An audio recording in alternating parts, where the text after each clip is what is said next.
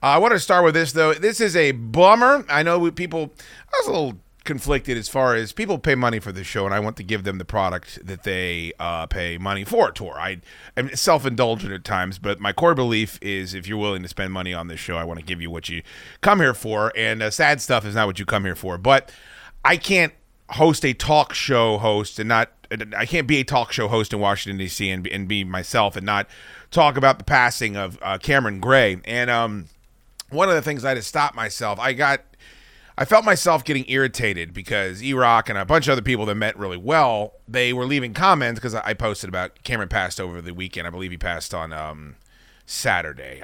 The timeline's a little fuzzy for me. I got a message on Saturday night that he had died unexpectedly, tragically. And then I spoke to his wife on Sunday morning, which was, that's tough. People kept saying on my feed, I'm sorry that your friend passed away. And they didn't mean anything by it. I mean, they're just trying to be nice. But I was getting irritated because friend is not even, it doesn't come close to covering it. Like, this isn't my friend that passed away. This is one of the most pivotal human beings that I've ever known in my life and in my career that died horribly suddenly with no warning whatsoever, and has now left his wife, and it's just this awful. It's awful. It's one of the most awful things that ever happened. I know that Tor and E-Rock actually got together. I'd like to thank both of them. They found the Radiofile. I did this show for WJFK for free called Radiofile, that Monk sponsored, by the way, where I would interview radio people. And I interviewed, I'm trying to remember, Bennington, Cumia, I think we tried to get Opie. Norton was on there. E-Rock was on there. Sam Roberts was on there. Yeah. It was great. I love doing it. I'm a big radiophile, still am. And one of the people that I interviewed was Cameron Gray. And Cameron was not just a guy that worked in radio. Cameron Gray was, if you are a fan of 106.7 WJFK, 106.7 The Fan, go fuck its mother. But 106.7 WJFK is the finest radio station that has ever existed and the finest talk radio that's ever existed. Cameron Gray his fingerprints are all over that. I mean, he was the operations manager. He was G. Gordon Liddy's producer. He was, when I interned with the Sports Junkies 20 some odd years ago, Cameron Gray was the producer with Chris Kiner. He was the guy that was pivotal in me getting a shot in the industry that I worked in for 20 years. He was not only just that, he was a professor at George Mason that taught radio production, COM 354. I took his class. Cameron Gray taught me to cut reel-to-reel tape. Tor will never have to do that, but I was old enough to where radio stations, WJFK, was still using reel-to-reel tape. They had started using Cool Edit as well. I don't know if you're familiar with that as a precursor to all the lovely software that we have right now. Yeah. But I was learning both, and I learned them from Cameron. Cameron was the producer of Ron and Fez. The only time I ever met Ron and Fez back in those days, I came in to hold a microphone because Cameron needed help, and I met Ron Bennington, and I met Fez Watley. My first piece of radio production was a clip of Fez talking about a Jamocha shake that Cameron bought him. And my first piece of radio production was I made a techno remix of Fez talking about a Jamocha shake that Cameron bought him, and I played it for him, and I'll never forget. He laughed his fucking balls off. It's one of my proudest moments in my career is that, because the guy was a goddamn genius. When it comes to radio production, when it comes to engineering, anything to do with that medium, he's a fucking genius. And he was completely underappreciated in his time. I don't know if it was because of his politics or his background. I have no idea, but Cameron never got the shake that he deserved. And he was just the nicest guy in the world. And the part of it that I'll always remember, Tor, is it's easy to help people that you think can help you. You know, like if I'm offering you something, and because I think one day Cameron Gray helped me when I had nothing to offer, right, when I had absolutely no way to pay him back. He went above and beyond the entire time I knew him to try to train me to be able to earn a paycheck in radio. And I would never have, in a million years, have ever been able to host a show if it wasn't for him. And not only that, he's an enormous figure in DC radio history. If you listen to the fight there's an audio of Ron, in error, by the way, cursing Cameron out because Cameron didn't know Fez was in the studio and called to ask if he was in the studio. There's this massive fight. The stories about Liddy are fucking timeless. timeless. If you know the stuff that went on behind the scenes on the G. Gordon Liddy show, it's, he's there for when the Junkies were becoming, the Junkies were on in evenings. I mean, they were a big show, but they're not the titans of the industry that they are now. He was there for all that. And he was there in the golden age of talk radio in Washington, D.C. And nobody could boast the lineup that WJFK did. You just couldn't do it. You Stern and Don and Mike, when Don and Mike were 900-pound gorillas in the market, the Grease Man, the Junkies, Opie and Anthony, Liddy. You go down the list, you'll never, ever be able to recreate it. And you can take any fucking market you want. Don't say Tom Likas to me. Don't say fucking all the shit on the West Coast. I mean, those are big shows. I got nothing against. But you can't compare to what WJFK had. And he was in the thick of it. And he was so nice to me, and he was so giving, and he taught me so much, and kept in touch. As he was a radio guy, so he didn't get to stay in one job for 100 years. He moved around and was at all different stations. If you were a Redskins fan, you saw fucking Cameron holding the parabolic microphone for Sonny, Sam, and Frank. Like, he was down there doing that. He's just a guy that unfortunately is never going to get what he deserves if you are a radio fan in DC, because he wasn't, CK was on the air more. CK became, this bigger figure, and they worked together, so that kind of obfuscates it a little bit, but also he's not a Baba Booey type. He wasn't a type that was going to get a lot of airtime in that capacity, but just knew everything about the business, was great at everything in the business. He loved Las Vegas. He loved his dogs. And he would book me on all the shows that he produced when he booked me on national shows constantly when I really wasn't qualified to be on them. And he was just a hell of a guy. And he's so much more than my friend. He was my friend. And I'll always view him as a friend. But mentor doesn't cover it. There's 2 or 3 names I could give you. CK is one of them. I'd say Michael Hughes is one of them. There's 2 or 3 names where I'm like, these people allowed me to achieve my dream. My dream of my entire life was to host Afternoon Drive on 106.7 WJFK. Not 106.7 The Fan, not The Fan in New York, not in Los Angeles. I wanted to be in that building right down the street from where we are right now. And fucking, I wanted people to look through the window and wonder if I was in there the way I looked through the window and wondered if Don and Mike were in there. And I did that. And a lot of that reason was that guy. And it would not have happened without him. And it is a fucking tragedy that he is dead. And there is no justice, because there's no way he should be. He had way too much life left in him, and he had way too much that he could offer. And he is underrated in everything that he did for this industry. And I will miss him quite a bit.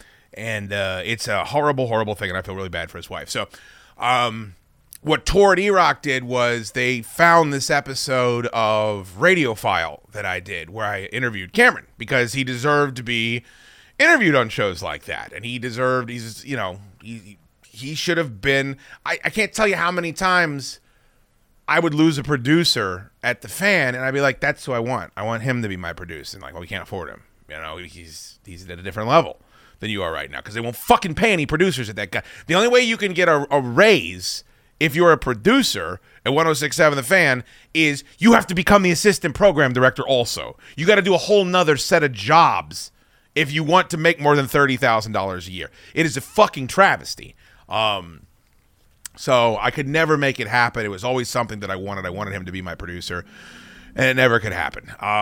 So that was an awful thing to hear. I don't know how to make sense of it, Tor. Like, you could say he lived a full life and he made everyone's life better. He shouldn't be dead. That guy should not have fucking died. He's 5 or 6 years older than me. He has plenty more life left to live, and it's a very tough thing to wrap your head around. But if you are a fan of DC radio at all, like I am, then you owe him. You owe him a debt, because it wouldn't have been the same without him. And it crossed so many different fucking avenues, Tor, with so many different entities that were influential to me. And not just influential, that I still listen to, and I still enjoy, and I still find entertainment from. So I wanted to open up the show by at least saying that. I know it's a bummer, but he was not just my friend. And if you see people talking about him online, there's a reason. I don't know how many people he helped in the same way he helped me, but it was a lot. It was a lot. There's a lot of kids in that fucking class. I took a lot of radio courses, Tor. I don't know how many radio courses you took. Most of them weren't worth a fucking thing. Yeah. Most of them did nothing to help me. And Cameron Gray and Chris Kiner made sure that I got that internship. They made sure that I got into the fabric. Becoming an intern is the only way I know how to become what I became, which was a host. And that avenue is cut off now because it's 2023. And it's going to die on the vine, and we're just going to have wacky, weird podcasts with people putting potato filters over their faces. I don't know. I don't know what entertainment's going to be in 10 years, but the entertainment that I loved is, I don't know if it exists anymore. So that's what. Did you want to say something? I'm sorry. Yeah, I first very, terribly sad that happened. It's the worst. He just sounds like he was just the guy, He was great. And then for you, I haven't seen anybody outside of radio or professionally podcasting that doesn't have a connection with somebody that initially said, "Hey, yeah, here's do this. You're the intern now. This is how you do it." Everyone that I know has one. I have a couple people, including Shude. Sure. And it's a connection that you can't just go to like Bloomberg and say, "Oh yeah, this is my boss. I really deeply care about this person," because how much of a chance are you taking in that? Whereas with this specific industry, it always feels like you're taking a chance on every single person. You are, and it's impactful. So to lose somebody with that impact, it's. I don't know. You can't describe it, I think, better than how you describe it. Well, thank you. I wanted, Lisa Warden, too, I wanted to mention. I'd probably say 4 people on my Mount Rushmore. She's the one that gave me my first full-time job in radio, so I need to mention her as well. Even though, boy, if there's someone I had less in common with than Lisa Warden, it is fucking crazy that's the way that it worked out, but God bless her as well. You're not going to make it without help, and you got to have someone that's willing to help you, and I'm not built that way. I'll be honest. It's nice of you to say that. I need you. I needed someone that could do a producer job for me that could also speak into a microphone. You can do both. So give yourself enough credit to realize that, well, if I helped you in any way, I'm happy that I help you because I have affection for you. I won't drop the L-bomb. I know how you feel about that. We're getting close. Right, but that I was selfish in what I did for you because I needed you. So if we help each other out, that's great. Cameron did not need me. He never did. He never hired me. Like, he never fucking was in a situation where he's like, oh, this guy is going to make me look good because he's funny on the... He helped me because. And that's something I don't do. And that's something that most people, I don't think, do, is they help people because they can get something out of it. And when someone doesn't, and then it leads you to the only thing in your life that you ever wanted to do, it's going to indelibly just be fused to your core, and it's something I'll always remember. But I appreciate you saying that, and if anything that you learn here helps you get to where you want to be, then I'll be very happy for that. But I'm selfish. Okay, we're going to put that episode of Radiofile up on iTunes. Yeah. So if you like, and do me a favor, clip this here. Gotcha. And put that in front of it. Will do. Is that cool? Yep. Thank you.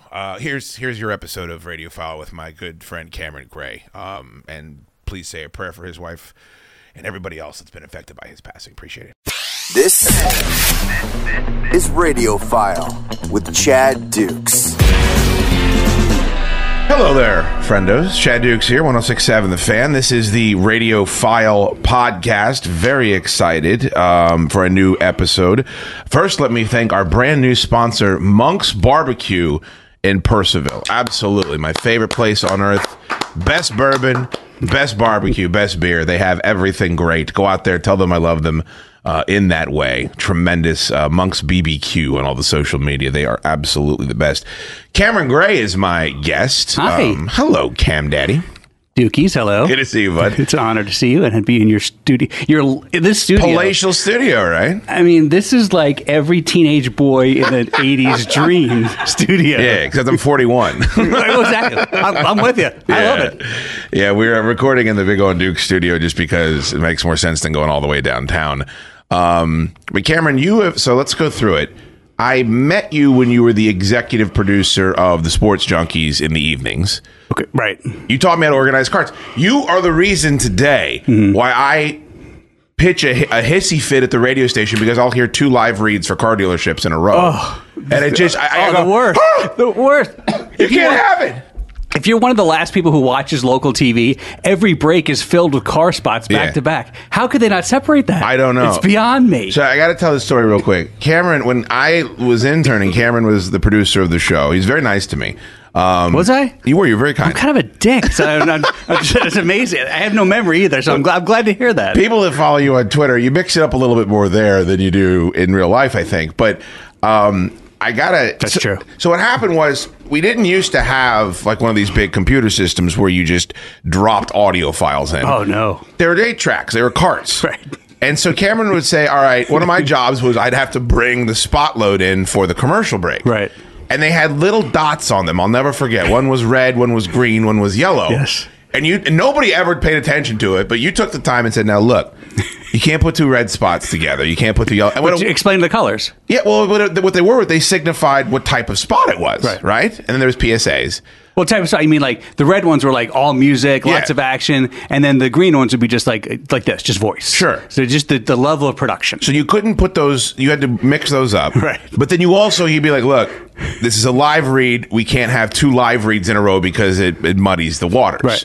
So like if Cakes is doing a live read for fill in the blank car dealership, you couldn't have EB doing a live read for fill in the blank window dealership. In 2020 now, does that make sense to you? Or 100%. Dude, I'm at the radio station and it'll go, first of all, we'll go straight to break. There'll be no production. I'm like, where's the imaging? Like, what are you doing? Right. How are the listeners going to know what's going on? So then it goes live read, EB live read, Lurch live read, me live read. I'm like, no, it's getting any better. There's no money. I'm honored. So I go to CK, and I bitch. I go, what's going on? Because he knows. He was there with you. And he's like, I don't know. Because I talk to the traffic people all the time. They don't know what they're doing. And I'm like, well, this is 101. You can't put like a Ford commercial right next to a Kia commercial. Especially by 2 hosts on the same show. Right. Makes no sense. Does you think that makes sense to everybody in the listening audience? I don't know. I think that, when we sit here and behind these microphones and we're hypersensitive to certain things, especially because we grew up in a different time in radio. So I don't know. I think it's important. And I'm glad you still think it's important. But you traumatized me. Yeah, less and less people just, I don't know. The old ways of doing things, everything's being reevaluated. Sure. Who knows? But I would say that the logic behind, if you have 2 live reads back to back, the second one is always going to lose effectiveness. Of course. And then if you're plugging 2... You can only buy 1 car. Right. But just, the funny thing, too, is... and I'm sure they still do this because they did it when I was at JFK. You had 4 junkies, and each one would be plugged. They would have a different car sponsor. Yeah, and it's just I get it because you maximum you can get 4 times the endorsements. But it's just I always find it funny to have guys on the same show having competing endorsements. I'm positive it's all because salespeople are wretched and they can't do anything, and I think that's why we're a sports station. I think it was too difficult for them to go out and try to explain what 106.7 this WJFK was. And this is easier. It's, hey, we talk Wizards. We talk Nationals. It's hard because I love you like a brother, and I have for a long time. I love the Junkies. I love CK. But it's still, to this day, it's hard for me to have 106.7 as a sports station because what we did... with the royal we back in the 90s and 2000s. I mean, that was unbelievable. It's unprecedented. It was unbelievable. And it was such an honor for me to be a part of it, even though, whatever limited role I had behind the scenes. But we did stuff back then. And, you did it when you were in Baltimore and in Phoenix. Yeah. Just that type of radio is gone. It is. And it's too bad because one of the things that I really prided myself on when I was at JFK is, the hideouts, Peter Rosenberg, the guys, and look at Peter Rosenberg now. He's bigger than all of us. But you had this quote unquote bench of shows, right? And you don't even have a starting lineup now, much less a bench. The shows, that format, that type of radio, that type of entertainment is gone. I don't know if it's PC. I don't know if it's a sign of the times. But the stuff we did back then, sometimes, of course, it went over the top. But man, oh man, those are the days. It's not even like, people look back and say like, well, there's sex in St. Patrick's Cathedral or we for a we. If you plopped that radio station down with the way culture is currently, it would last 5 minutes of the first shift. It's everyone's so goddamn uptight, and you can't. There's no context for humor anymore. It's like I'm attempting to be funny. No. So that's different than if I'm screaming this at you as I'm driving by in my minivan. You know, we can't allow that anymore. I tell you what was tough for me, Cameron. Cameron was operations manager at WJFK. You produced on a bunch of shows. I got to ask you about the G-Man because when I put that tweet out, I had so many people just immediately shoot me. Oh, G. Gordon Liddy. Like, I got to. I mean, which tweet? Remind me, which tweet? I put a tweet out and I said, hey, you're coming on the show and here's some of the things you've done on the Radiofile show. About that, right. And I had a lot of people say, I listened to G. Gordon Liddy. You got to ask him about this. And I'm like, yeah. But also, and let me stop for 1 second. But also, think about the power of what we did back then. Yeah. That was like in the early 2000s. Right. It's 2020. I know. And people still have such incredible memory. Vivid memories.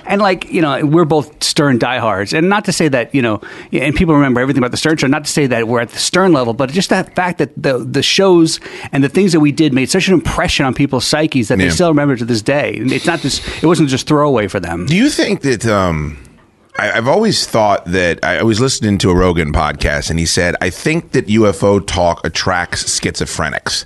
And I thought about that and I was like, that's probably true. Yeah. Talk radio, especially the kind you're talking about, not political or sports, but interpersonal communication. Hot talk, I guess, what they used to call it. How much do you think that's like a bug zapper for mentally troubled people? Wow. Because I've never, the level of mental illness, myself included, well, you say yourself included. I mean, and like going back to the Stern thing, there's a bit of mental insanity, mental unwellness, instability for all of us in this industry, especially for the people. No offense, especially for the people on the air. You've got to have a certain set of damaged morals and weird outlooks on life to be a talk show host. I mean, normal people don't do radio shows. Look at every crappy podcast. Yeah. Everyone who thinks that, they can buy a radio and a computer mixer thinks they can do a podcast. Most of them are failures because they have nothing to say and it's not interesting. What bums me out about the podcast thing, which is ironic because we're sitting here doing a podcast. Yeah, but you're successful at it. Well, but also I can't. I'm a broadcaster. Like there's.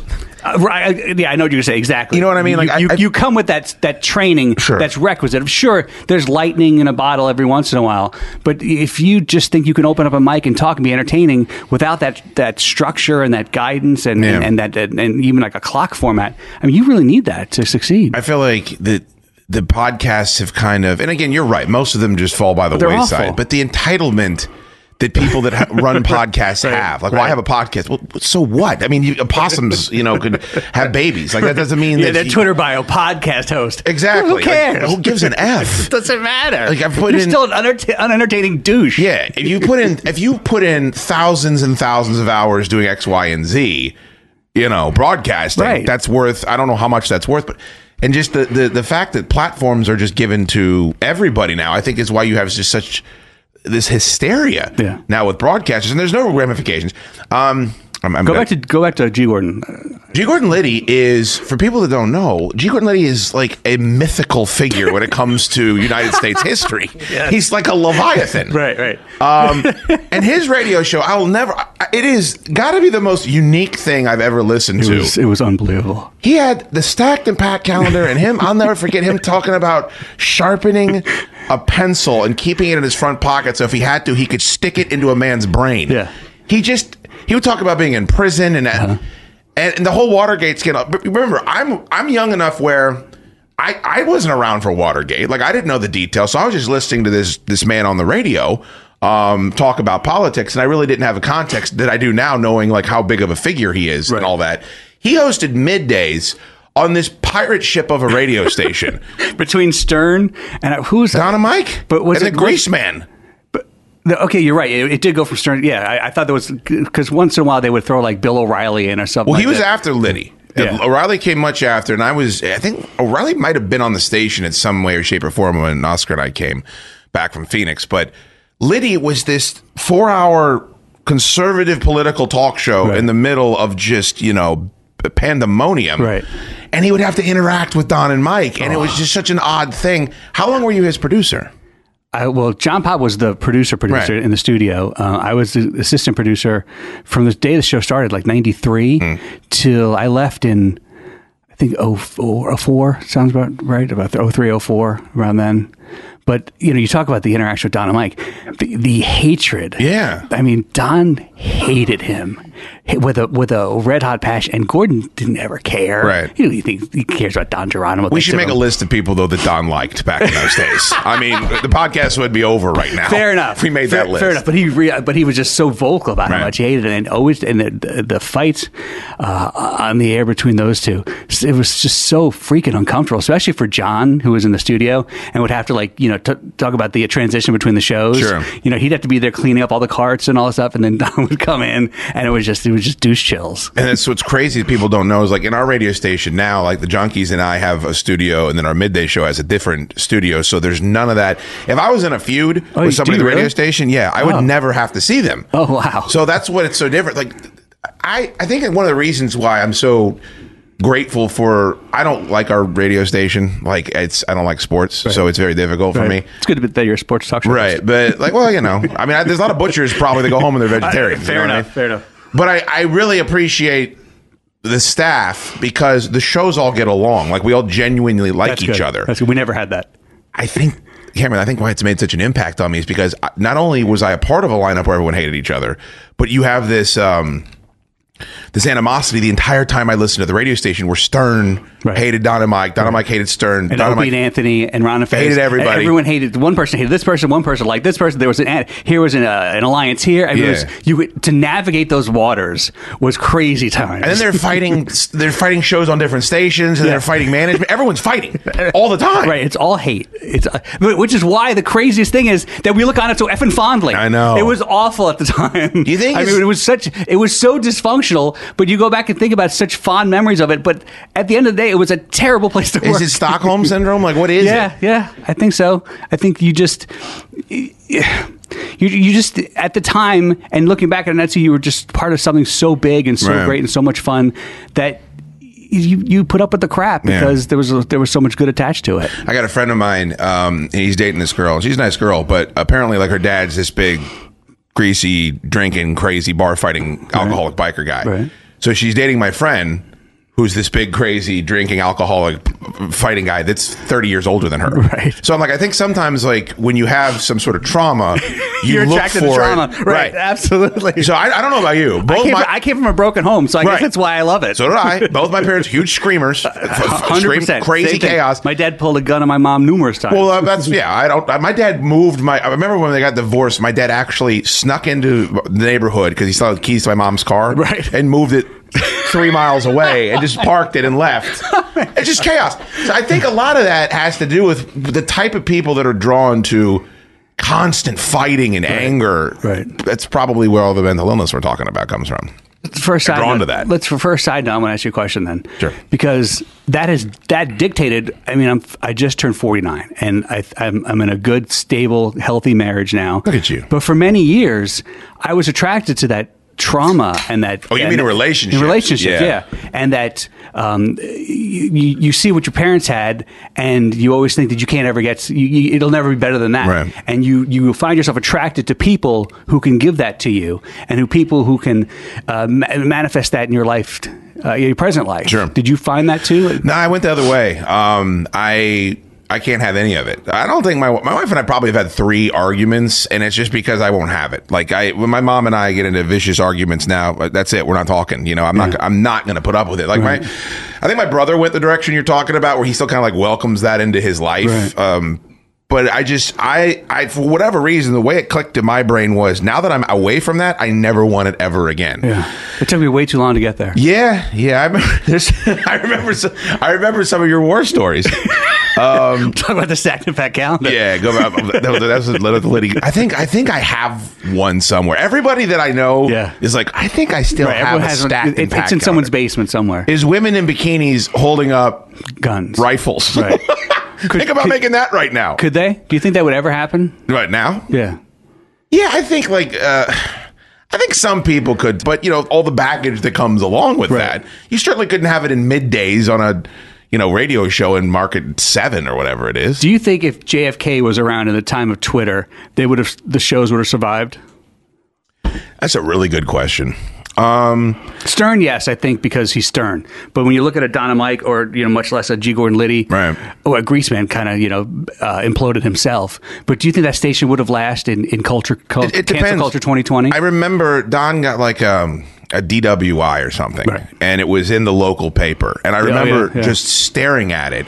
And I couldn't believe it because it was him out of the show. It was him having something bad happen to him. And it was like, as a human, it's a very humanizing thing. That's every weekend. Everyone's got a phone. Everyone's got a Twitter account. These guys are all debaucherous. You hear the Mike stories about what he would do on the weekends, that bar that he owned. No, everybody would be in jail just because you have just nonstop reporting going on all these people. Bar. Right? O'Mara's man. I went there once. It was. I think everyone went there once. I had a great time. It was a very good time, but I could also understand why it no longer is in existence. Oh my God! This is your O'Mara's. I know this podcast empire. But think about Stern. Stern's a homebody. Stern goes to work and he goes home and he's very clandestine, and I think he can survive because of all that. But all these crazy DJ guys. You're a Stern lifer like me, right? Oh, of course. You know what I listen to? I'll be honest with you. YouTube. Yeah, Yeah, that's exactly right. I go back and find. I got one right here. I got one right here that I was listening to on the way in. And I'll take walks every once in a while just to clear my head, and I will find. I'll go to YouTube. Howard yells at Gary. That's exactly what I do. And I'll find like a 2-hour rant from Stern, and it's unbeatable. It's absolutely unbeatable. The show today is it's nowhere close to that. I can't listen to it anymore. I still love him as a person, what he's done for this industry, and what he's done for me personally, hours and years of entertainment, but I can't listen anymore. Let me ask you this, though, and I have, the reason why I have mixed feelings about it is, there are bands that I dig that I started liking for X, Y, and Z, and then they've kind of grown or changed, and they're making different music, and I don't necessarily like what they're doing as much anymore. Right. I don't ever want to be the guy that if somebody is trying to reinvent themselves or trying to progress and mature, that I'm saying, oh no, just keep playing Holy Diver. Keep playing the hits, right? I get that, but there's a point where maybe it's just too much evolution. I mean, when you're just you're not even the same person anymore. Do you think you think he's always been the guy that he was when we listened, or do you think this is the guy that he always has been, and now he's finally comfortable? He was always that guy, and the years of self-admitted therapy have turned him into the man he is today. Artie Lang described it one time in the best way I possibly could. First of all, I have nothing but respect for Stern. If I met him, I think I'd probably have a heart attack and die. 100%. I'd probably pass out too. Artie Lang said he was a kid with his face pressed up against the glass, and inside of the glass was Jennifer Aniston and Jimmy Kimmel and all these different people. And it said he was the guy that you thought was going to burn down the machine, but he actually wanted to be a part of the machine. And I was like, that's all of that anger and vitriol. And Robin played a news clip of a famous person saying something, and I'm going to berate them for 25 minutes. Yeah. It was anger because he wanted that and didn't have it. Fair enough. Well, I mean, it's evidence that a few months ago, I guess, recently, they had Howard in Hollywood Week. Yeah. And, 80s, 90s, Howard would have said, are you kidding me? Yeah. Howard in Hollywood Week? But can you blame him for wanting to... I mean, if that's what he wants, who are we to say you can't do that? The reason why we're acting this way is because we're hurt that show that we love so much no longer exists. Yeah, no, you're right, but I don't know, maybe there's a way to meld the two, but to be a completely different show, to me, it's almost like false advertising. Maybe, but is he? I don't know. Is he claiming to be the same guy? I mean, every time he's addressed this stuff. Not at all. I think he's been pretty open about the fact that he's changed what he wants to do. I don't think he's hiding it. I don't think he's hiding it at all, but it's just weird for a guy like me that grew up with a different version of him. Sure. And maybe that's a fault of mine that I can't accept, I can't accept the change. Did you see that? I think it was a leaked video of him berating the staff. It was a YouTube video berating the staff, why can't I get these A-list interviews? Honestly, I guess I'm in the minority. I had no problem with anything he was saying in that video because I think he's right. I think it's the biggest... What show can you compare it to that show? Like, it's not the Tonight Show, right? It's not Letterman. It's not the Late Show. Find a show that you can compare it with that run and that audience that has remained relevant for as long as he has. Is it relevant? I mean, Robert Downey Jr. goes on there for 2 hours. I mean, is he relevant? He's Iron Man. Who's relevant? You tell me who's relevant if Robert Downey Jr. isn't relevant. But if you're making a list of people that are relevant, who would be on the list? I don't know. Honest to God, Chad, I don't even know anymore. He had Hillary on. But you look at it's weird because you asked that question, and the thing that I noticed recently, you remember that All-In Challenge, right, to help COVID efforts, Sure. and then they had like the big rock on stage with Pearl Jam, go out to Hollywood and party with Diddy, whatever the stuff. And one of the things was have a TikTok with these two girls who are like the most famous TikTokers. Yeah, I don't even know what that means. Right? So what's relevant anymore? Every time I look on social media. Here's this guy's Twitter. He's a famous YouTuber. Sure. Who the hell is this guy? So what is relevant in 2020 anymore? My producer, Landfill, does not watch TV. He goes home and watches YouTube. And I'm always talking. I've gotten to that point. Really? But I just watch old stuff. There's nothing. Trust me. There's nothing new on YouTube I find it all interesting. I guess it's an age thing. I don't know what else it could be. Unboxing videos. I don't know who that's. How is that entertaining? But that's relevant in 2020. I agree. I'm not saying I'm right. I bet you the biggest unboxer is probably as famous to that demo as Robert Downey Jr. is to you right now. Maybe you're right, but he's not Iron Man. I was sitting there. People always tell me, like, they say you should get on Twitch. You should play. You should let people watch you play video games. Right. And I'm like, that's not only is it narcissistic, it's stupid. Why would anyone do that? Right. I found a game that I liked. And I went on just to try to figure out what was going on in the world. And I watched this very famous YouTuber, I guess, play this game, and I provide commentary. And I could sit through 45 seconds of it. I'm like, this is abominable. Right. Like, what is good about this? Right. But that guy's making more money than everyone in the city of Fairfax. Everybody in the room combined. Yeah. I don't get it. But maybe it's.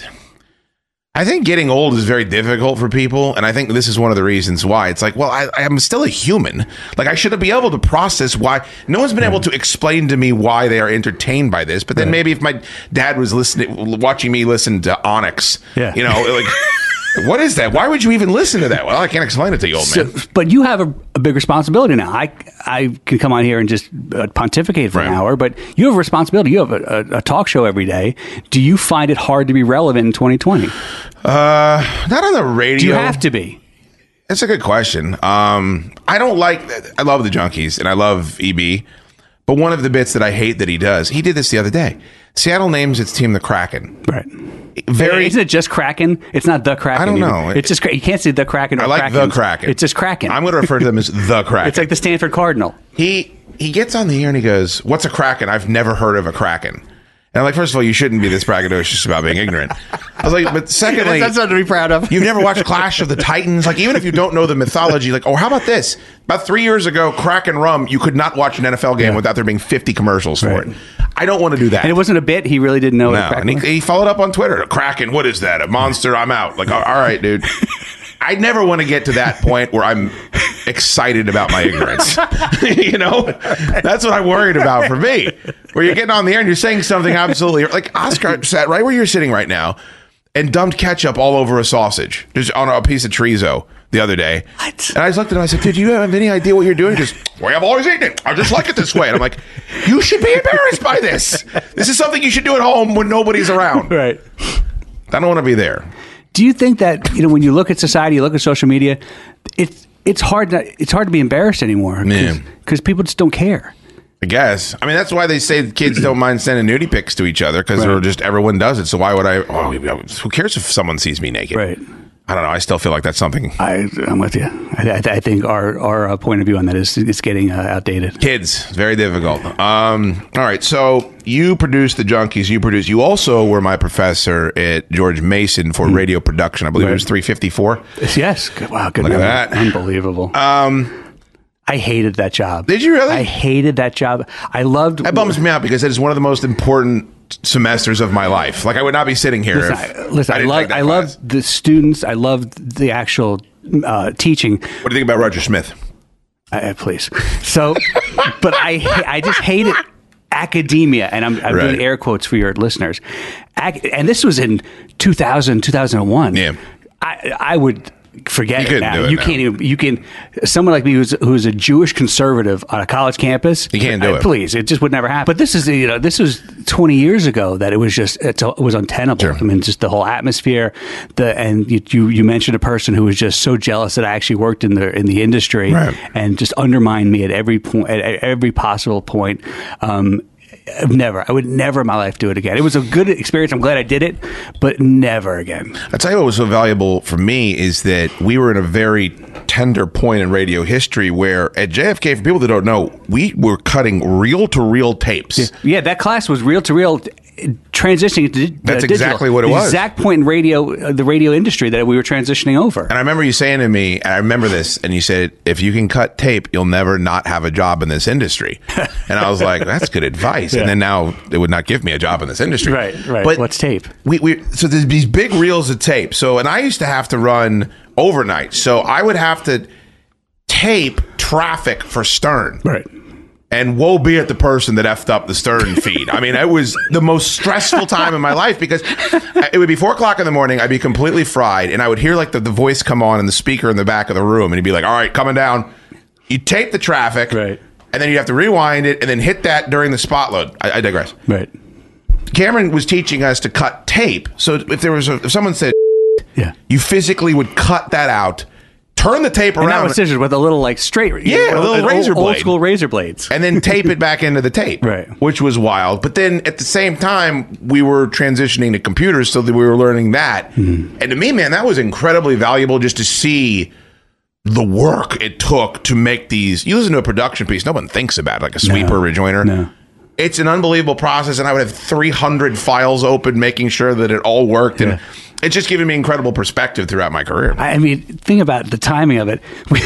When we were doing audio projects then, and think about audio, we were using zip disks. Yeah. Those like hard floppy disks, I forget how much they held, but you forget just disk drives and forget the cloud. I mean, the actual audio files wouldn't even fit on the drive on the computer. And you couldn't this is save how long them. ago we're talking. It would load them up. I remember like getting yelled at because like you can't save anything in this computer. It can't. Right, So you have to carry a little disk. Right.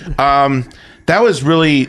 It bums me out that you didn't like that process, but I just remember. I didn't like the academia. I liked the teaching. I liked the students, but it just all the behind the scenes was just not worth it. Yeah, I get that. I don't even know. Do you think they offer that anymore in colleges? What I was learning? I mean, honest, Chad, why would you even bother having a college radio station? If you can be a radio station in your dorm room. Yeah. I mean, so forget radio production. I think radio as a whole. Is anyone teaching quote unquote broadcasting? I don't know. Everyone's a broadcaster now. Columbia School of Broadcasting? Why would you have to? You say you're a broadcaster now. You're a broadcaster. Hey, my Twitter bio, I'm a broadcaster. Oh, look, he's a broadcaster. Yeah. I'm going down the UFO rabbit hole a little bit here, and it's very much like, well, I'm a UFO researcher. Really? How'd you get that? How did you become that? Where did you earn that degree? Right. It's kind of the same thing. You just say you are what you are. Well, I look, the people that are famous for eating food now online, I mean, it's not even like, Guy Fieri, any of these guys that you watched, they had Did you call him Guy? Guy. Why do you call him Guy? Because I don't know how to say it. His name is so ridiculous, I don't. Guy Fieri. Guy Fieri. How hard is Guy Fieri? I can't say You're that. an adult man who talks for a living. Hold on a second. Say Guy Fieri. Guy Fieri.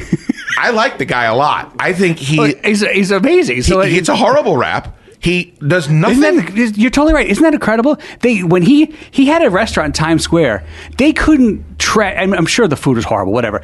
But they were so happy to trash him. Put it in Houston. He'll make $1 billion. You cannot. You got to know what New York is. He's at a restaurant at the end of the show. They have the credits. They have all the locations of his restaurants. He has a restaurant in Cartagena, Colombia. Yeah. What the hell do people care about Guy Fieri? Guy Fieri in Colombia. Oathman went on a cruise ship. Apparently he's on a cruise ship. Yeah, he's got a cruise ship. He has a burger chain that is only on cruise ships, and you can't buy the burgers on land. But people hate him. It's the hair. And it's the beads, and it's the sunglasses on the back of the head. That guy has done more for small businesses probably than anybody in America. All he does is go around 100%. and bolster restaurants around the country and make them successful. When Krasinski had his Feel Good show, whatever that was, did you see the segment when Guy was on that show? No. And he surprised him with a $3 million check from Pepsi. And Guy was, now I'm going to effing say Guy. Every time I watch that show, I'm going to say Guy now. My wife's going to smack me in the head. It's infectious. And you saw just the emotion in his face and how happy he was. You're right. The guy in this COVID nightmare, the guy has given his life, and he has a huge platform. But no matter what, people are going to hate him because they love to hate. They love to hate for some reason popularity. Mm-hmm. But some idiot YouTuber, they don't have a bad thing to say about them. You ever talk to Larry the Cable Guy? Just on Twitter a couple times. that guy is a success story like no American success story. I remember listening to 98 Rock, Kirk, Mark, and Lopez, and Larry the Cable Guy was just calling in because that was his job. He would call in as the wacky redneck guy to radio shows. Wow. And all of us, now he's what he is. Yeah. You can say whatever you want about him, but he's completely trashed and discredited and all of this stuff. Well, and because he leans conservative, first of all. I mean, he's gonna get destroyed on social media. Sure. But what I'm saying is maybe like if we could put that aside, the optics of a thing seem to be so important, and the way the person looks and the way the person carries themselves. Guy, if he looked like who's the gray haired guy everybody pretends to like? Dead. Alan. No, the guy on the food show. Everybody pretends to like this guy. Anthony Bourdain. Him. Oh, he was a thinker. What I'm saying is, if he looked like Anthony Bourdain, he didn't look like Guy Fieri. I think, and his name was Jack Ryan. I think he probably wouldn't take as much crap as he does. That's all I'm saying. That guy's a stud. All he does. I went down the Outer Banks. He went down there, and there's a restaurant and a gas station. It's a great place. It's called Cravings. And the bartender was sitting there. I was like, how did Guy come here? Because whenever he goes to a place, he stencils his picture on a wall. Yes. It says Guy ate here. So I said, is it weird that I go to restaurants based on that when I'm traveling around the country? You trashy like me? I love that. Absolutely. Whatever I can. I saw that on TV. That's right. That's why I went to Bacon in Austin, Texas. I went in there and I said, how did he come? He goes, he got gas here. He came in and like talked to us a little bit. He said he asked us for 3 menu items. I was like, you mean he didn't have it planned out what he was doing down here? He's like, nah. He just ate a couple of things and, all right, we're putting you on the show. And he said they've become, institutions now because of that. They had a show on the other day about what he's done for some of these restaurants, and he's changed their lives. There's this, do you know Chap's Pit Beef in Baltimore? Fantastic place. I love Pit Beef. They had the owners on. That was one of their original locations, and the owners now have like 3 locations. They're rolling in money, and it's all thanks to this. To Guy, your buddy. That's my guy. And this is what he does. But yeah, he's still... Kiss his face. I got to stop you for 1 second. Sure. What is your deal with the Outer Banks? You have a weird... Yeah. I've never seen someone obsessed about a place as you are with the Outer Obsessed. Banks. You tweet about that place like it's Oz. It is. It's you like... ever been there? I've been there once, and I remember liking it. But to you, it's like free on every corner. Oh, my God. And it's like... Free. But I'm just saying, I've never seen someone like a place as much as you like Outer Banks, and it's almost creepy. You think it's creepy? It's weird. Well, we're swinging away here, aren't we? All right, a couple things. That's strange. You bushwhacked me.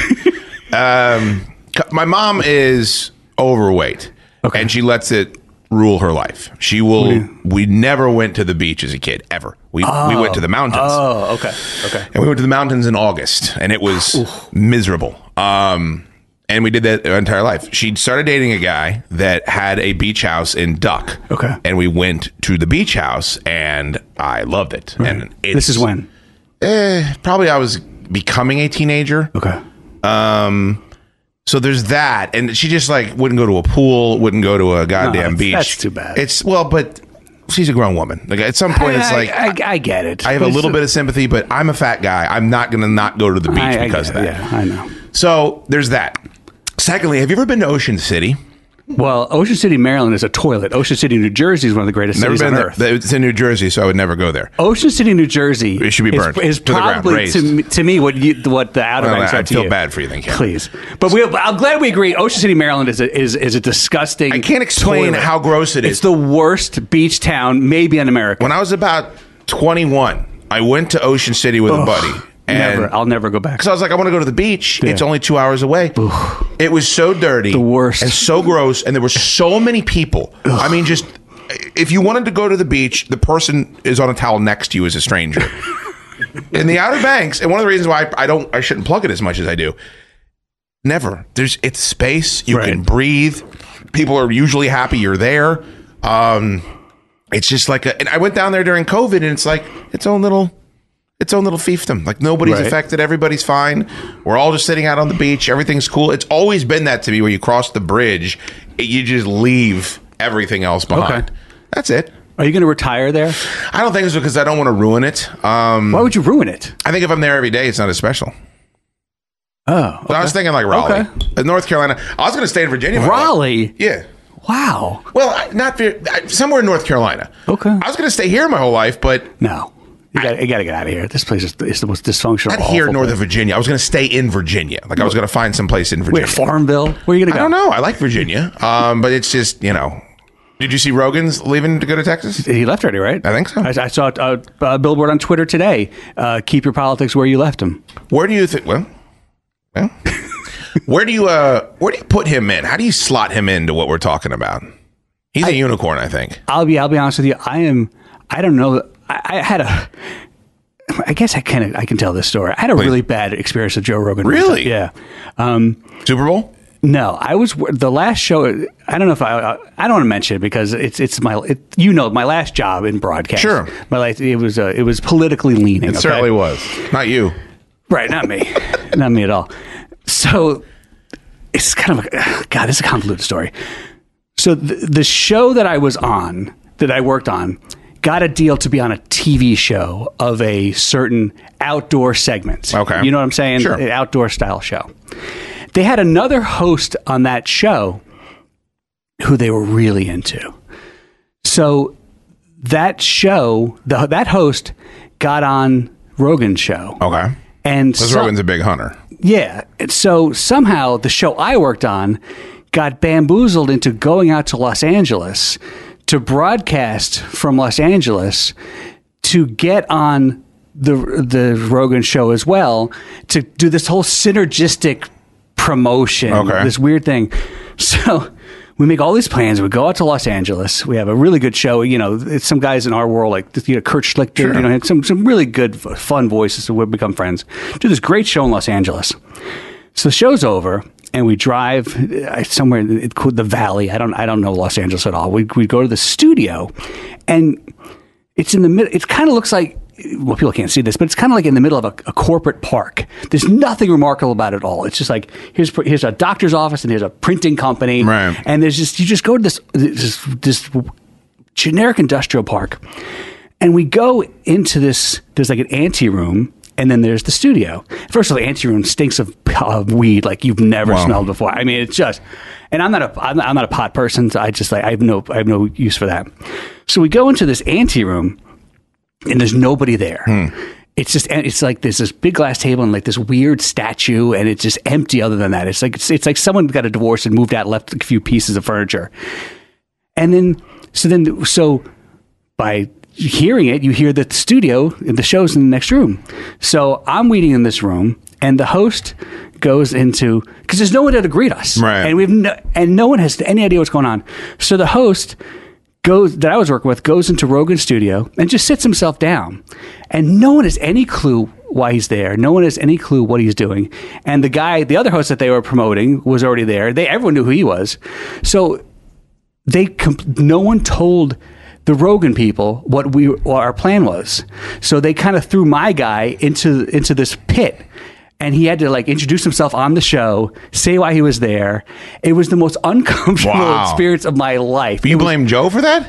Well, no. I didn't. No, I'm not blaming him. I'm just saying that's why I have a bad. You have a bad connotation. Yeah, because I always think of him with that incident. Sure. So that's awful. And I'm sitting there, and during, I guess, a break, he comes in because the bathroom is in the same room as I am in, and he kind of looks at me and just kind of grunts at me. So that's my only exposure to Joe Rogan ever. So that's always going to be how I associate him. That's strange. He's grunting at me while I'm sitting there where the host he had no idea why he was on his show. And to his credit, he didn't say, "Hey, F you, get out of my studio." Right, which is what I would have done. Yeah, of course. Some idiot walks off the street in California and comes into your studio, and you're Joe Rogan on the biggest podcast in the world, but he still let him be there. But the whole thing was just so effing weird. It's probably all the pot that you're so mad about. Everybody's laid back.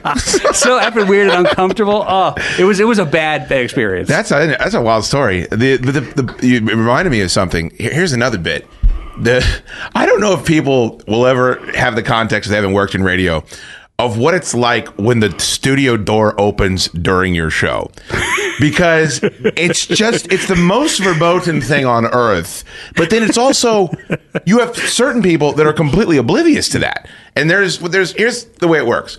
In every studio, a good studio, there's a light out front that says on air. And when the mics go on, it immediately says on air. And that is there for the single purpose of you do not disturb the person that's doing the show because you're locked in doing the show. I can't tell you how many times in my life, like a salesperson has just barged in and just walked in. And you're like, the fact that that's allowed. How did you get through the door? That should be a fireable offense. Well, CK does not tolerate it, thank God. So like it's only happened once or twice. But I'm like, how did this person get this far into the radio industry and think this is acceptable behavior? Right. And it's a feeling, you probably have had it, Cameron. It's a feeling of panic like I've never had in real life before, because you're like, okay, we're under attack. Right. There's a gunman totally in the building. Off your train of thought. I mean, it's so uncomfortable. But the first thing I think of is the only reason this person would do this is because there's something horrible going on, and I'm being told because I got to get out of the building. Yeah, because you're fatalistic. Well, what else would it be? Because they certainly wouldn't be walking in to ask what my endorsement fee is. Well, maybe they'd say, "Hey, great ratings. Here's your bonus you're not getting." Out of here! Are you kidding me? Listen, I'm not going to argue with you. When I was there, the fights, Chad, when we had when it went from the Stern show to the Liddy show, yeah. And remember, Stern would go for like an hour and a half without taking a break, and God forbid we don't get a commercial in. Chad, I swear to God, and you might remember this, we had half-hour commercial breaks. Oh, I absolutely remember that. You talk about the carts in this episode. We had stacks of carts that sometimes played 2 or 3 times in the stop set because they were supposed to be slotted in separate breaks, but we had to get them in. I remember those commercial breaks because it was quote unquote still during the Stern show, because once you started the Liddy show, you couldn't get away with it anymore. So we would fight like how long can we stop it at 20 minutes? Can we stop it at 25 minutes? Can we do something to shorten this effing break? Never. We had to run every time. We lost every fight with sales because every spot had to get run. It was like, if you're a listener, who the is going to listen to 30 minutes of commercials? And they didn't care. It was so crazy. I remember during the Junkies when you were there and the evenings, it would be a 10-minute break. It'd be 10 minutes of because Don and Mike would go late to her invariably as well. Oh, do you remember that? Were you there for that big fight? Which one? So there's a legendary fight. Was it the baseball bat fight? Yes. Oh, yeah. Are you there for that? Oh, yeah. Now, correct me if I'm wrong, and you should talk about that. That fight was based off of Don was dumping the spots. Like Don and Mike would go late, first of all, and then they would push all of their spots into the Junkies' time. So there would be times when the Junkies would be coming on at 7:45 when their start time was at 7 because Don and Mike were doing that. Yeah. That's what I thought the baseball bat fight was about. I got to be completely honest with you, Chet. I don't 100% remember why the fight. I just remember the baseball bat fight. And I remember because I don't know why, but I guess because I was in management or working, from my point of view, I remember EB and JP. Well, set it up. Were you operations manager while Don was program director, or were you that afterwards? Because Don Geronimo was the program director. That was for like a month or something. That'd be like making me the program director. Yeah, Can you imagine me being in charge of personnel? That didn't last long. I think I was operations manager after that. But there was something... because I think Don was program director when I was producing the show. And I was like, okay, well, he's the program director. Sure. I got to do something. And I remember I did something that EB and JP got so... It's the only time I think we've ever had a fight. But it wasn't a fight. They were just really mad at me. Right. And I'll never forget... Here in Fairfax, we went down to the Ruby Tuesday and we sat in the parking lot, and JP and EB just they had it out with me, and I said, "You're totally right."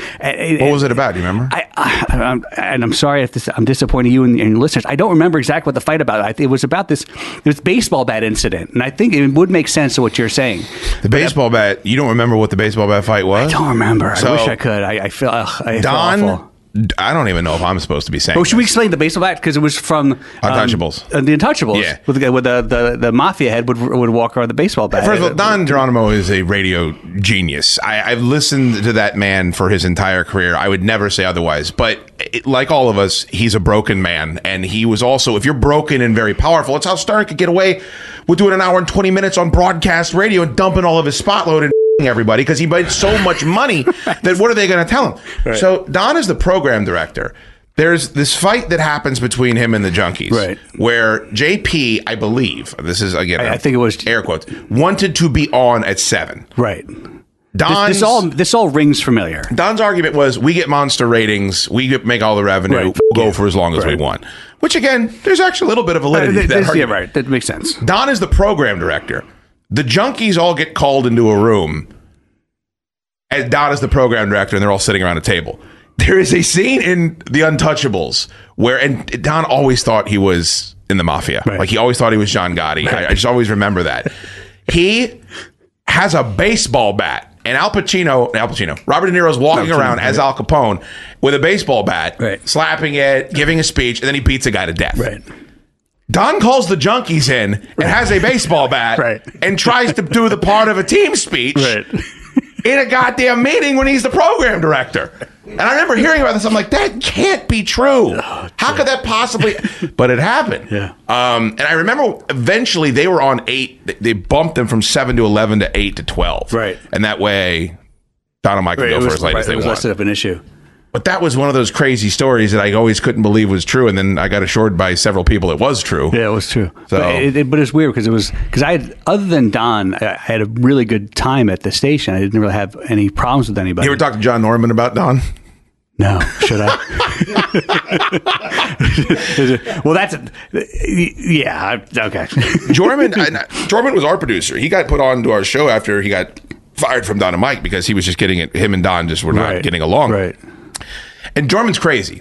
100%. But he's more miserable than you are. He really is. He's probably the most unhappy person on earth. He cuts carrots for a living.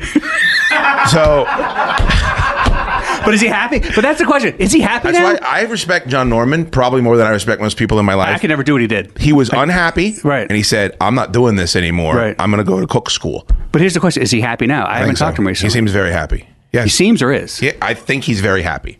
He's got pot. He's got disc golf. He's got all of his cats. Because that was a miserable dude. Really unhappy.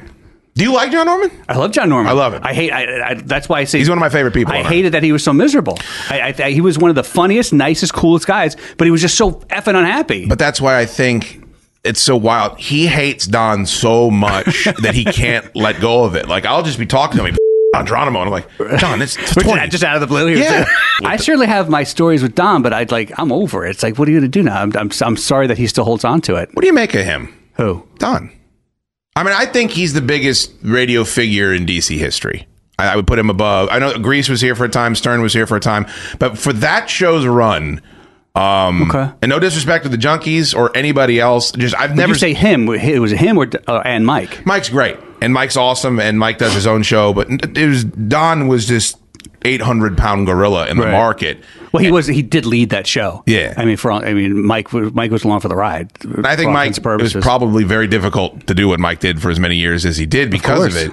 But I have so much conflict because Don tried to blackball me in radio. Oh, me too. Like Don tried to make sure I never got a job. Same here.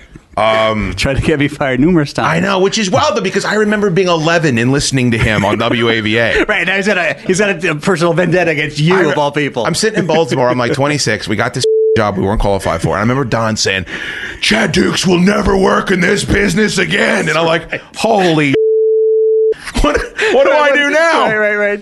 And then my program, the general manager at the time, I won't say the guy's name, but Jesus Christ, we could do a whole show on him. He comes in and pulls my headphones aside and says, talk smack about Don and Mike. Did he? Well, meanwhile, they're our afternoon show. They're syndicated everywhere. We've been on the job for like 3 months. I'm like, did he do that more than one time? Mm-hmm. Holy crap. And he come in and pull my headphone aside, which is just the worst. I mean, even if you think the guy's not good at his job, you never do that to a host when they're on the air. But that's like hotlining. Yeah. Oh, by the way, you got to tell that story. It's a shame because it's a great rant. You were the operations manager when Ron and Fez were here. Yes. And there is an infamous segment where Ron is going crazy on you, losing his mind. Right. And that was a miscommunication. 100%. I have spoke to you about this. That was one of the, my relationship with Ron and Fez was very tenuous, to be honest. That was such an odd period of history, though. That's one of those parts of my career I'd love to just rewind. But there was a time.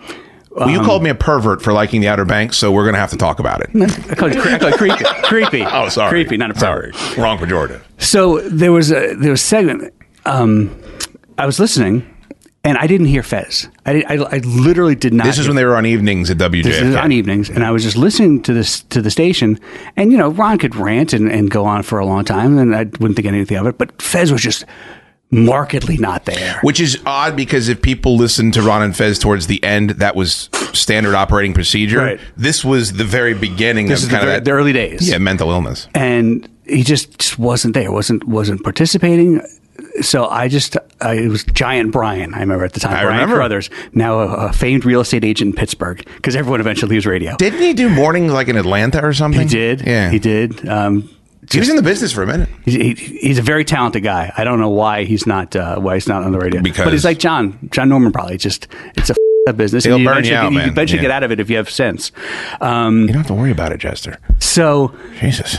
I'm just listening to this, and I'm just like, I'm really concerned. It's like, where the is Fez? I don't hear him at all. So I hotline Brian, and I said, hey, is Fez okay? Is everything okay? For context, the studio, this is not the way it is anymore. Where the producer would stand at the control board is right in front of the talent. In our room now, they have their own room. Right. So if you hotline, we were in the same room back then. Yeah, if you hotline grab T-shirt, the host wouldn't know. Right. But this is the producers being hotlined, and the hosts are in the same room. Right. So I hotlined them, and I literally had nothing to say about Ron. I had nothing to say about the show. I literally wanted to know if Fez was okay because it just didn't sound, something sounded wrong. And Brian said, yeah, everything's fine. Don't worry about it. And then the craziest thing is I never heard this rant. Never? Because this is back in you couldn't go back and listen to the podcast. Sure. And I didn't. I heard about it later on, and you probably know better than I do. But so Ron said to Brian, "Who was that?" And he said it was me asking. And Ron said, "I'm gonna rip the effing phone out of the wall." He went insane. He was so. I mean, the guy hated me from day one anyway. And Did he really? Oh yeah, we never got along. That's a shame. It is a shame. It is. That was. But that had to be. If you know about the history of their show, Cameron, there was so much going on then that had nothing to do with you. 100%. This is why I don't harbor a grudge against Ron Bennington. I never will for the rest of my life, because they were so badly by CBS Radio, Fitty, whatever it was back then. Because they had such a good thing going with Ron and Fez, and everyone was getting along so well. And they kind of dumped him on JFK after, because there was, I guess, nowhere else to put him, or what's after the NEW blow up happened. Yeah, all that nonsense. So they got a raw deal. So I don't begrudge whatever anger and hate he had, but those were some difficult days. Those were not fun days. No, I remember that. I remember the only time interaction I'd had with the show is I was your student, I think, and you brought me in to hold a boom mic. Somebody was getting spanked. I don't remember why, but there was a bunch of spanking was going on, and I got to be in there for the show, and it was just like like the gathering of the Juggalos. It was just such a weird hodgepodge of humanity. It was a very weird show. Very weird, and the mega fans were just bizarre. The whole thing just. If you ever to write a chapter of radio history, the Ron and Fez chapter is just everything about it's just slightly off. Yeah. There was nothing mainstream about it at all, which I guess it's JFK, that's fine. But there's something about the show. Maybe that's why it worked for so many people, because it was so different. Maybe it was an outlet for some, but it was behind the scenes. It was a weird. It was like every time I listened to it back then, it was way different on Sirius XM, where became one of my favorite shows. It was like you were walking in on a conversation halfway through, and you didn't know any of the players or what the hell was going on. Well, it was. Remember, they even had that Radio Insider. It was the most inside show. It was all inside jokes. You had to be. You really had. It was like a soap opera. You had to know the characters, or if you joined it midway, you were done. And it was just for P1s. Like I don't know how a casual listener would ever pick up on that show. It was so bizarre. But Ron, I remember hearing him scream, and I remember years later talking to you about it. And you're like, I don't know what he was angry about. I just wanted to figure out if Fez was okay. That was, but it was just emblematic. And the guy hated DC, I think, but he hated me personally. It was just, we never got along. He probably was upset about where they were in their careers at that point. Yeah, think about it. You go from New York radio to, you're in I know it's DC radio, but you're still in Fairfax, 25 minutes outside of DC. It's like in the middle of nowhere suburbia. That had to be and I love that building, but can you imagine going from like high rise in Manhattan to you're in 10800 Main Street? No, that's the thing. So that's why I don't hold a grudge against those guys. I get it. I mean, it was a time. Yeah, it was. People always it ain't ever coming back. Whatever that was. No. But that's the thing, Chad. That's it. It's not even coming back on like internet radio or satellite radio. There's nothing like it. Do you know anything like it now? What about Barstool? You and the junkies are the closest vestiges of it. Well, I mean, you still have. But you're pigeonholed into sports now. Jim and Sam's show on Sirius. Stern's still doing a show on Sirius. But like a what? Like it used to be. No, nothing like that ever again. What about Barstool? I go back and forth on Barstool. That guy Portnoy, he's such a dick. But I guess that's why people like him. Yeah. I think that's by design. I mean, I don't think you can fake that. I think that guy's genuinely a dick. But I see. That's the thing. I'm glad you asked it because the other day, the guy Portnoy does an interview with Trump, which I thought was unbelievable. I don't like the guy at all. I go back and forth, like I said, but I thought that interview was incredible because there was no agenda. Yeah. It wasn't stilted one way. There was just two guys talking. I thought it was a fantastic. By the interview. way, his quote on that, where he says, "If a president invites me to the White House, I go." Yeah, that's always been. Of course, that's kind of what. It's just the respect for the institution, 100%. if nothing else. Yeah. But so then I saw. You might know better than I do. So then I saw afterwards. There was I always think of John Norman, this guy Big Cat. Yeah. He's another show. John Norman's nickname was Big Cat. Yeah, so I Trust me, the Big Cat phenomenon on Barstool has messed my world up. But so the guy... Now I say Big Cat, nobody thinks John Norman. They think that guy. I always think John Norman. So the guy like has a segment where he's pissed off about the whole interview. I don't get the dynamic at all. That's a massive show, that part of my take But why show. is it so big? I think young people listen to that instead of the radio. I think they do. I think those guys are funny, and I am in awe of that empire. Like, I have so much respect for bootstrapping the way that they did, and they're not what we're talking about with podcasters. It's like they turned this thing into a monster, and it's just like, well, where they did, and out of nothing. And I heard in the Trump interview, like they were bought by a gaming company. I can't imagine what he cashed out for. I don't know. I just know that if we're talking about that, so that guy the Big Cat was upset because he said, if you're going to take an interview with the president, that means we're talking politics now, and I should have been consulted because I'm one of the owners of this thing. He's an owner. Apparently, there's four of them. He's one of them. Okay, I get that. I don't know how I feel. First of all, if I own the company, like Portnoy is the big cheese. Yeah, I don't know if I have to ask. I think of. If the president wants an interview, I don't know that I'm asking. Yeah, but this isn't an interview with Mariano. It was an interview with Trump. Yeah, but I think that guy's politics are different. And I think, obviously, and I think that he's using this as a reason to show his displeasure because they've interviewed Fauci. I mean, they've done political interviews before on the Barstool Network. So it's like, right? If he was interviewing Biden, I mean, he claims, Big Cat claims that him and PFT got offered an interview with Biden and they turned it down. Oh. If that's true, well, that's something. Then I can understand. That's and look, fair. I also get. He's like, look, I don't want to talk politics because I don't feel qualified, and I don't want to take the baggage that comes along with it. I want to be funny. But I don't think Portnoy talked politics. It's a political interview by nature. But I understand that thought. I understand wanting to not get into because here's another problem, Cameron. I posted on today. Sports Illustrated came out with this story. It said, in a walk-off win, the Athletics broke social distancing and celebration, and I just wrote "piss off." Because it's like it's just lecturing, nagging.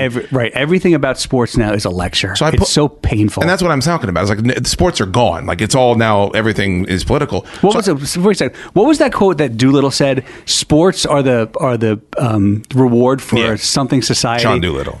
Come on, man. Well, a lot of people agree with him. A lot of people that are Nationals fans agree with him. So anyway, I posted this up, and then I get, instead of just being like, oh yeah, that's a stupid headline, it's just nothing but one side and the other side using that as ammunition for their argument. I'm like, dude, the best I can do. It's just not fun anymore. No. It was, and in 2020, when you need an escape so badly to get this escape, and everything about it is polarized. It's political. It's slogans. It's hashtags. It's you didn't do this. You did this. You didn't kneel. You kneeled. Everyone else kneeled. No one kneeled. It's just like I get it. Sports has always been political, but now it's nothing but politics. Yeah. You can't even enjoy it anymore. No, I don't know. Maybe it hasn't affected the ratings yet, but it's not gotten to this level yet either, where it's nonstop 100% of the time. Well, what was it? 232% higher ratings for the opener, right? Right, but it's people, because people just wanted to see a game. People, but they're gonna get bombarded for months, well, weeks. They don't have people much claiming longer. wins over that, saying like, well, this means that sports and politics can't be. No, Right. no. No, People not were at all. desperate for a baseball game. Right. People are watching German soccer because it's a live event. I've lost a lot of respect for a lot of sports fans. I was like, why don't you watch some of the movies you haven't watched? You know, I used it as a time to like catch up on stuff. Like I never watched The Birds. Right. I feel like I should have watched Wait, did that. you watch that on Peacock? Yeah. I did too. Did you really? I had. How do I have Peacock for free, by the way? I would never sign up for Peacock. I see the service Peacock. And Peacock! This is war, it's Peacock! Like, I say to myself, who the f am I? I've never seen Alfred Hitchcock movies. I'm lacking in my life. Did you like The Birds? No, I hated it. It was awful. It was so boring. It's like, what the? Why is this a classic movie? The Birds. I'm going through this. I'm watching Rear Window and Vertigo. That's terrible too. What the hell? And by the way, Vertigo's got Jimmy Stewart in it, one of my favorite actors on earth. It was a terrible movie. Terrible movie. Awful movie. But I'm thinking to myself, I'm so happy that I had this service where I can watch these classic movies. We're at 49 years old. Holy shit. Yeah. What the fuck? Why haven't I seen these movies? They're terrible movies. Terrible movies. I went through a phase where on Netflix, when I was caring about myself, I would ride the elliptical and I would watch movies that I knew I should have watched and I never had. Right. And I found some great ones. Like you go back and watch all Paul Newman movies. Like it's just Robert Redford. Like I finally watched Butch Cassidy and the Sundance Kid. Somehow I'd never seen that. I'm like, this is great. Yeah. Alfred Hitchcock can pound it up his pound hole. How is he so revered? I think, you know what it is, man? Like, do you ever watch those 80s movies that don't hold up? Okay. Like Back to the Future holds up, right? Right. Yeah, but Spring Break does not hold up. No, you go back and watch Porky's or something like that. You're embarrassed. I think there's pieces of art that you can appreciate in any time period, and then there's pieces of art where you had to be there.